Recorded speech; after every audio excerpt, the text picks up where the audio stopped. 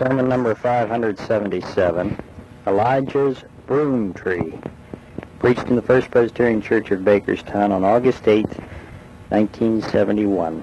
The text, 1 Kings 19:4, and Elijah came and sat down under a broom tree, and he asked that he might die.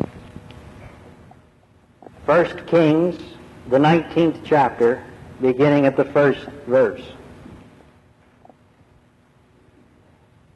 King Ahab told Jezebel, his wife, all that Elijah had done, and how he had slain all the prophets with the sword. Then Jezebel sent a message to Elijah, saying, "So may the gods do to me, and more also, if I do not make your life as one of them by this time tomorrow." Then Elijah was afraid, and he arose and went for his life, and came to Beersheba, which belongs to Judah, and left his servant there. But he himself went a day's journey into the wilderness, and came and sat under a broom tree, and he asked that he might die, saying, "It is enough now, O Lord, take away my life, for I am no better than my fathers." And Elijah laid down and slept under a broom tree, and behold, an angel touched him and said to him, "Arise and eat." And he looked, and behold, there was at his head a cake baked on hot stones and a jar of water, and he ate and drank and lay down again. And the angel of the Lord came again a second time and touched him and said, "Arise and eat, else the journey will be too great for you." And he arose and ate and drank and went in the strength of that food for 40 days and 40 nights to Horeb, the Mount of God. And there he came to a cave and lodged there, and behold, the word of the Lord came to him. And he said to him, "What are you doing here, Elijah?" And Elijah said, "I have been very jealous for the Lord, the God of hosts, for the people of Israel have forsaken thy covenant, thrown down thine altars, and slain thy prophets with the sword. And I, even I only, am left, and they seek my life to take it away." And the Lord said, "Go forth and stand upon the mount before the Lord." And behold, the Lord passed by, and a great and strong wind rent the mountains and broke in pieces the rocks before the Lord. But the Lord was not in the wind. And after the wind, an earthquake. But the Lord was not in the earthquake. And after the earthquake, a fire. But the Lord was not in the fire. And after the fire, a still, small voice.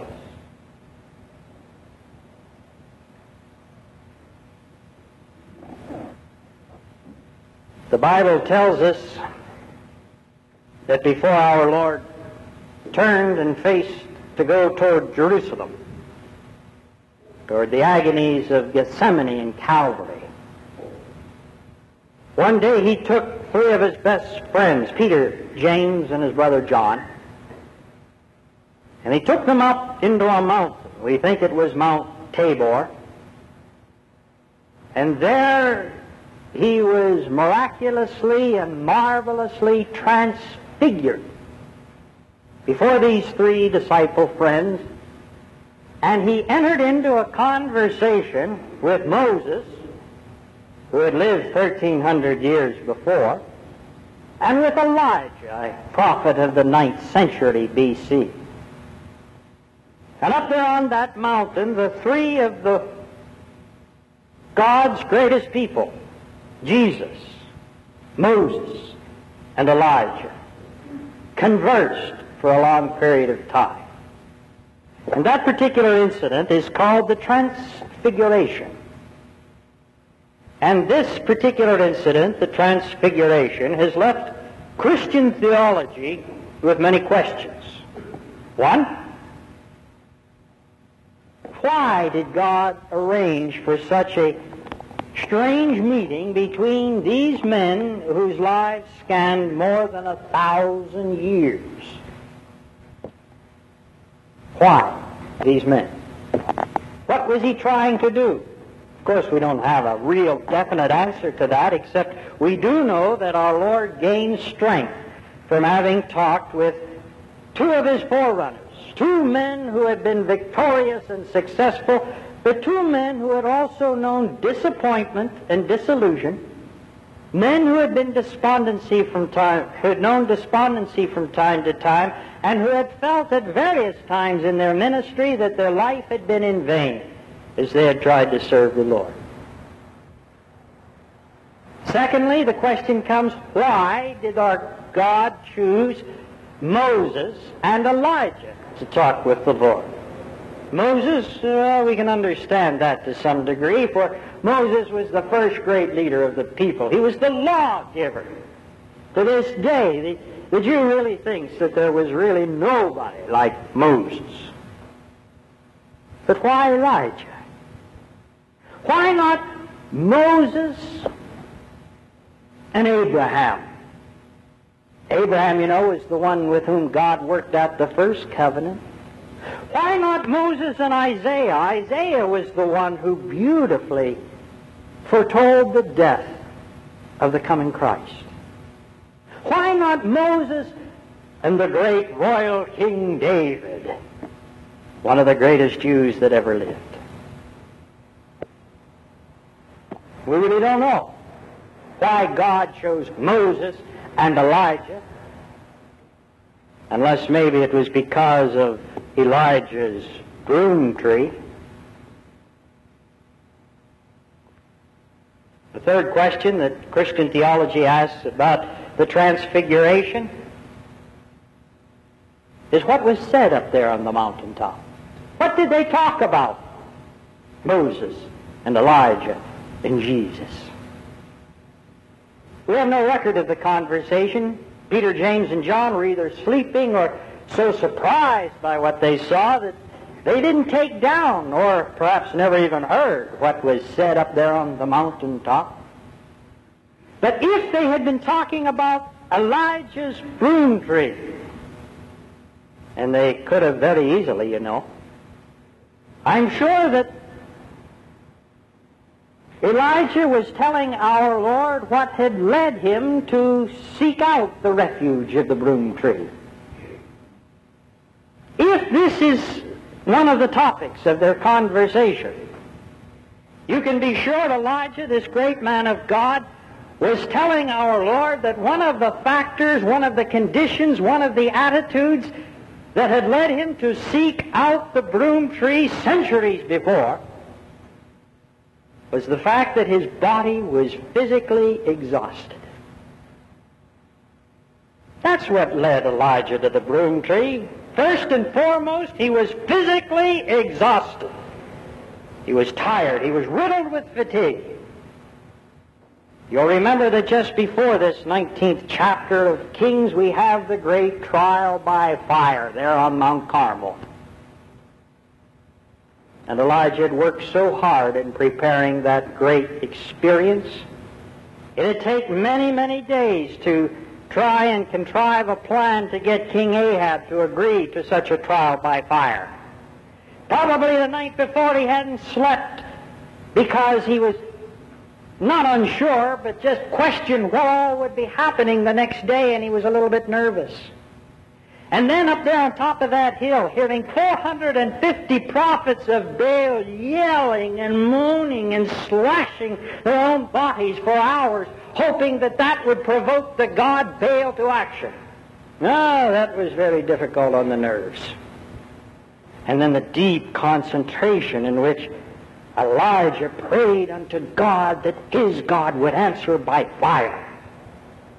All of this had taken its toll of his physical strength. He was very, very weary. And then when at last the Lord settled the issue and sent the fire from heaven, and the people knew once and for all that the Lord, He is God. The Lord, He is God.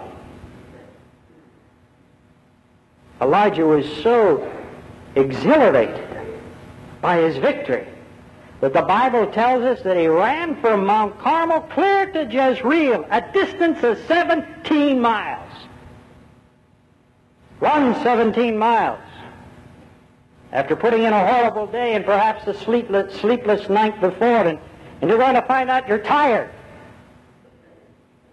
And tiredness can do horrible things to people. And Elijah knew that it led him to seek out the comforts of the broom tree. Because when Elijah got back to Jezreel, and where King Ahab had told his wife, Jezebel, what Elijah had done in killing the 450 prophets of Baal, Jezebel was so furious that she sent Elijah this word, "May the gods do also to me if by not this time tomorrow you are dead." Now Elijah had been frightened many times before. He had been in all types of perilous conditions, but when he heard this threat from the woman, because he was tired and physically spent, he allowed the fear of a threat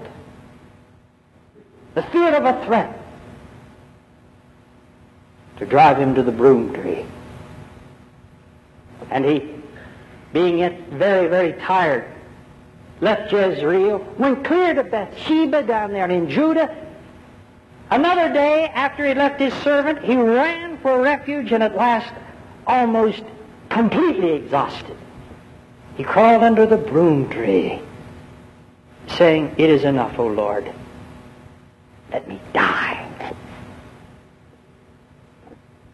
I'm sure our Lord heard the words of Elijah, that it was physical exhaustion that had driven him to despondency and to despair and to discouragement and wanting death. But that's not the only thing that had driven him to the broom tree. His tired condition had much to do with it, and his tired spirit, you see, was lying to his better self. His tired, weakened spirit was lying to his better self. Now, all of us know that probably the most despicable person in all of the earth is a liar. There's only one person worse, and that is that individual who spends so much time in lying to himself. And when a man or a woman tells himself or herself that he is better than he really is, you see, that individual is lying to himself. But the point that we often forget is that when an individual tells himself that he is worse than he really is, he's also lying to himself. And that's exactly what Elijah was doing. He was trying to tell God and everybody else that he was a total failure, in spite of the fact that God created him, God loved him, and God had won many victories like the one on Carmel through him. His weak and tired self was trying to tell everyone, including himself, that he was a failure, he was no good, he lost all confidence in himself. And then any man gets to the place where he can lie to himself and has himself believing that he is worse than God sees him to be. He has but one place to end up: under the broom tree. And Elijah was there because he had lied to himself not only about himself, but he had lied to himself about other people. Elijah had gotten to the place where he had felt so sorry for himself that he had lost confidence not only in himself but in everybody else.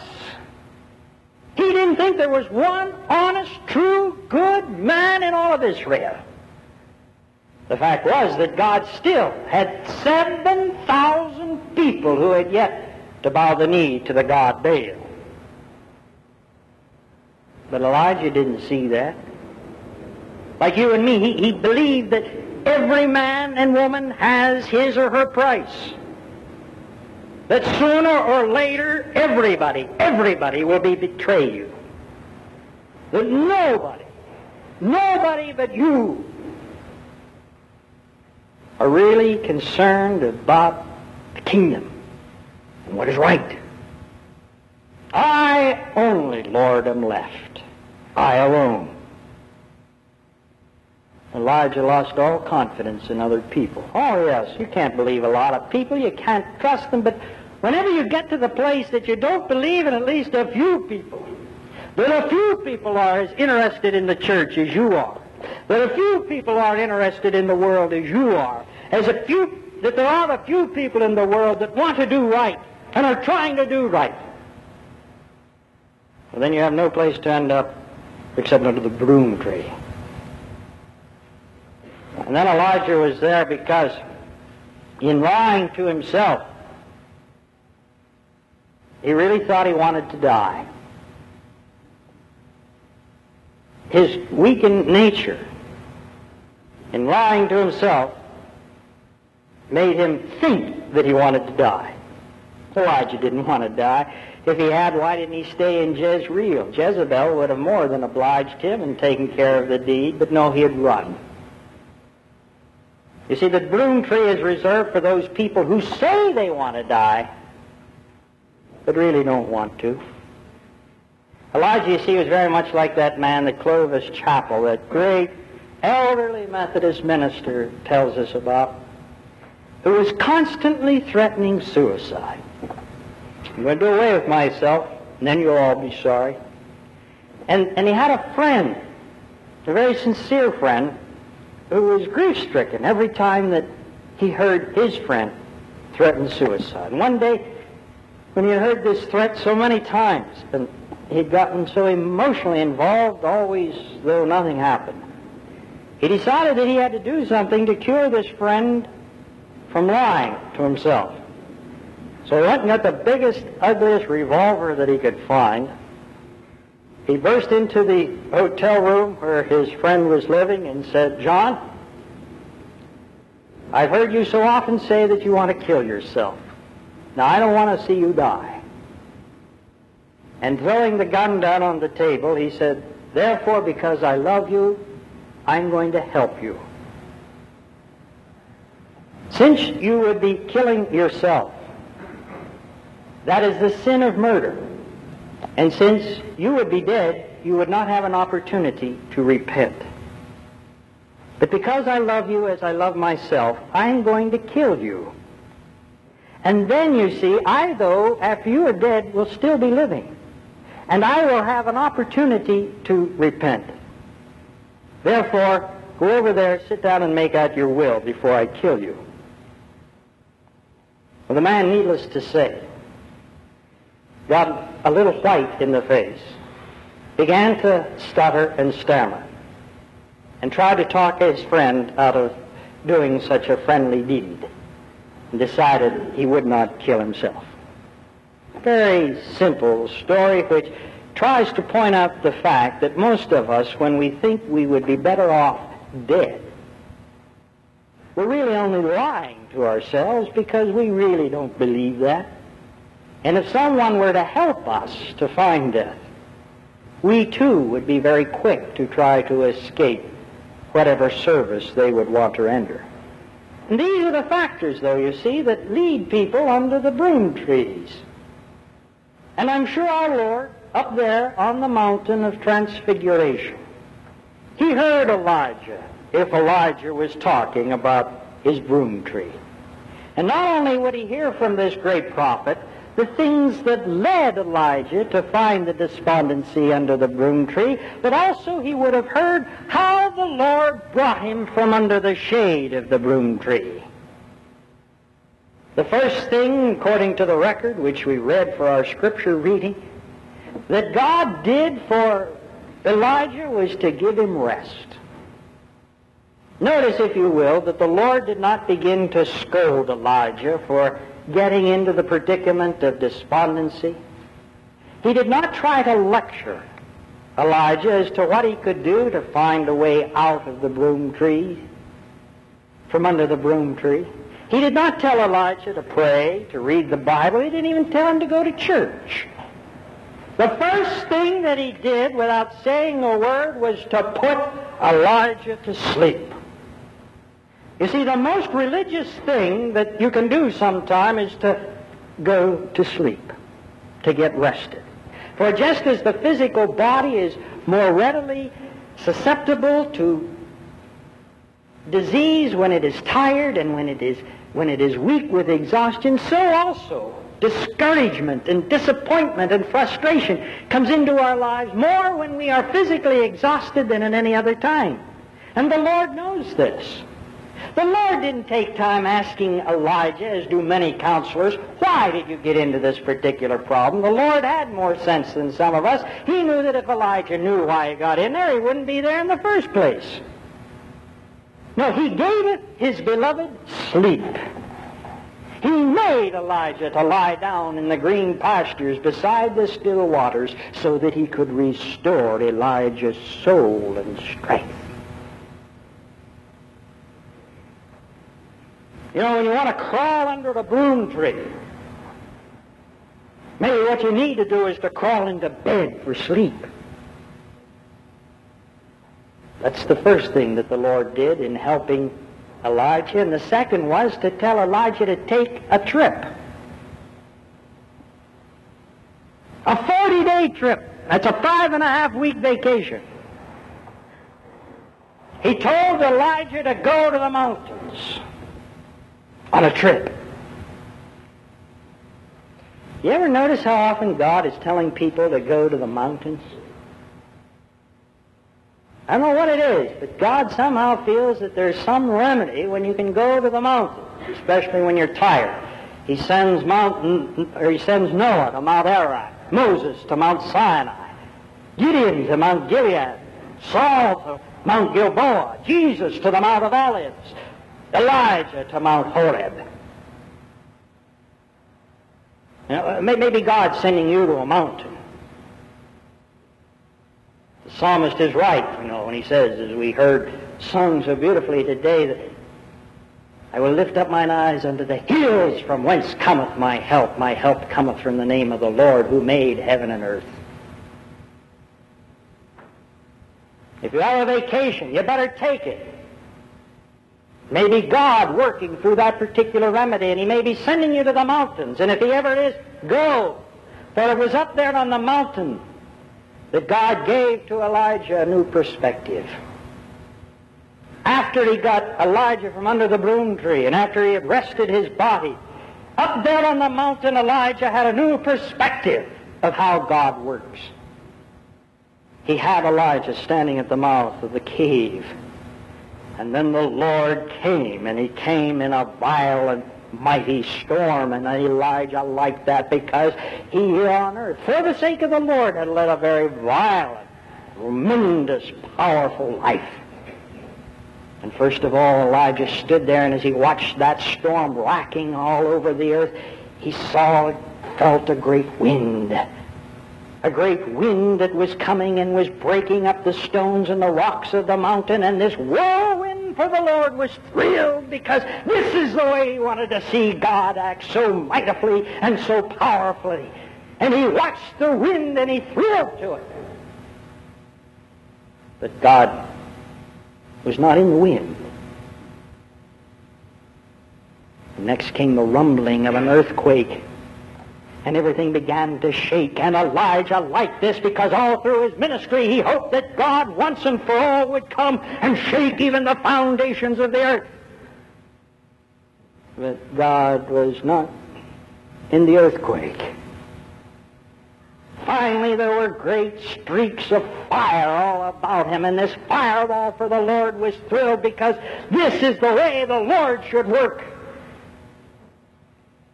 But the Lord was not in the raging fire. And then there was nothing but the still, small voice. And God was in the still, small voice.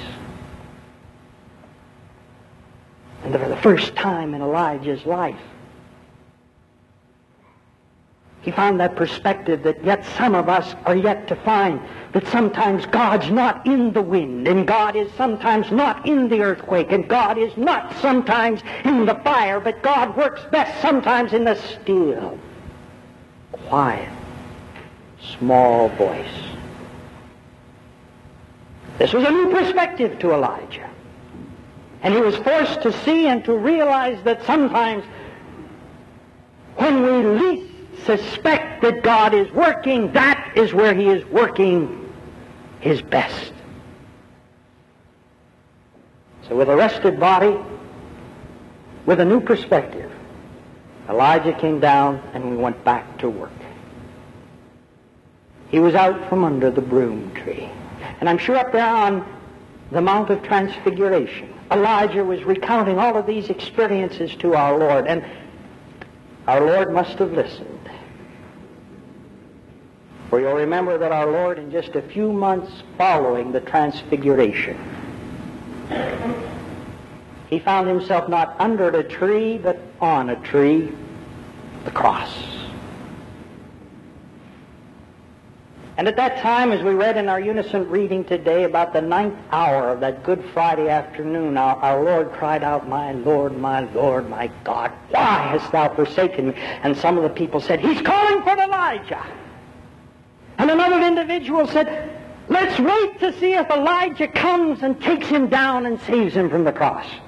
Well, of course, we know Elijah did not come and take him down from the cross, but I submit to you that Elijah was there on Golgotha Hill that day.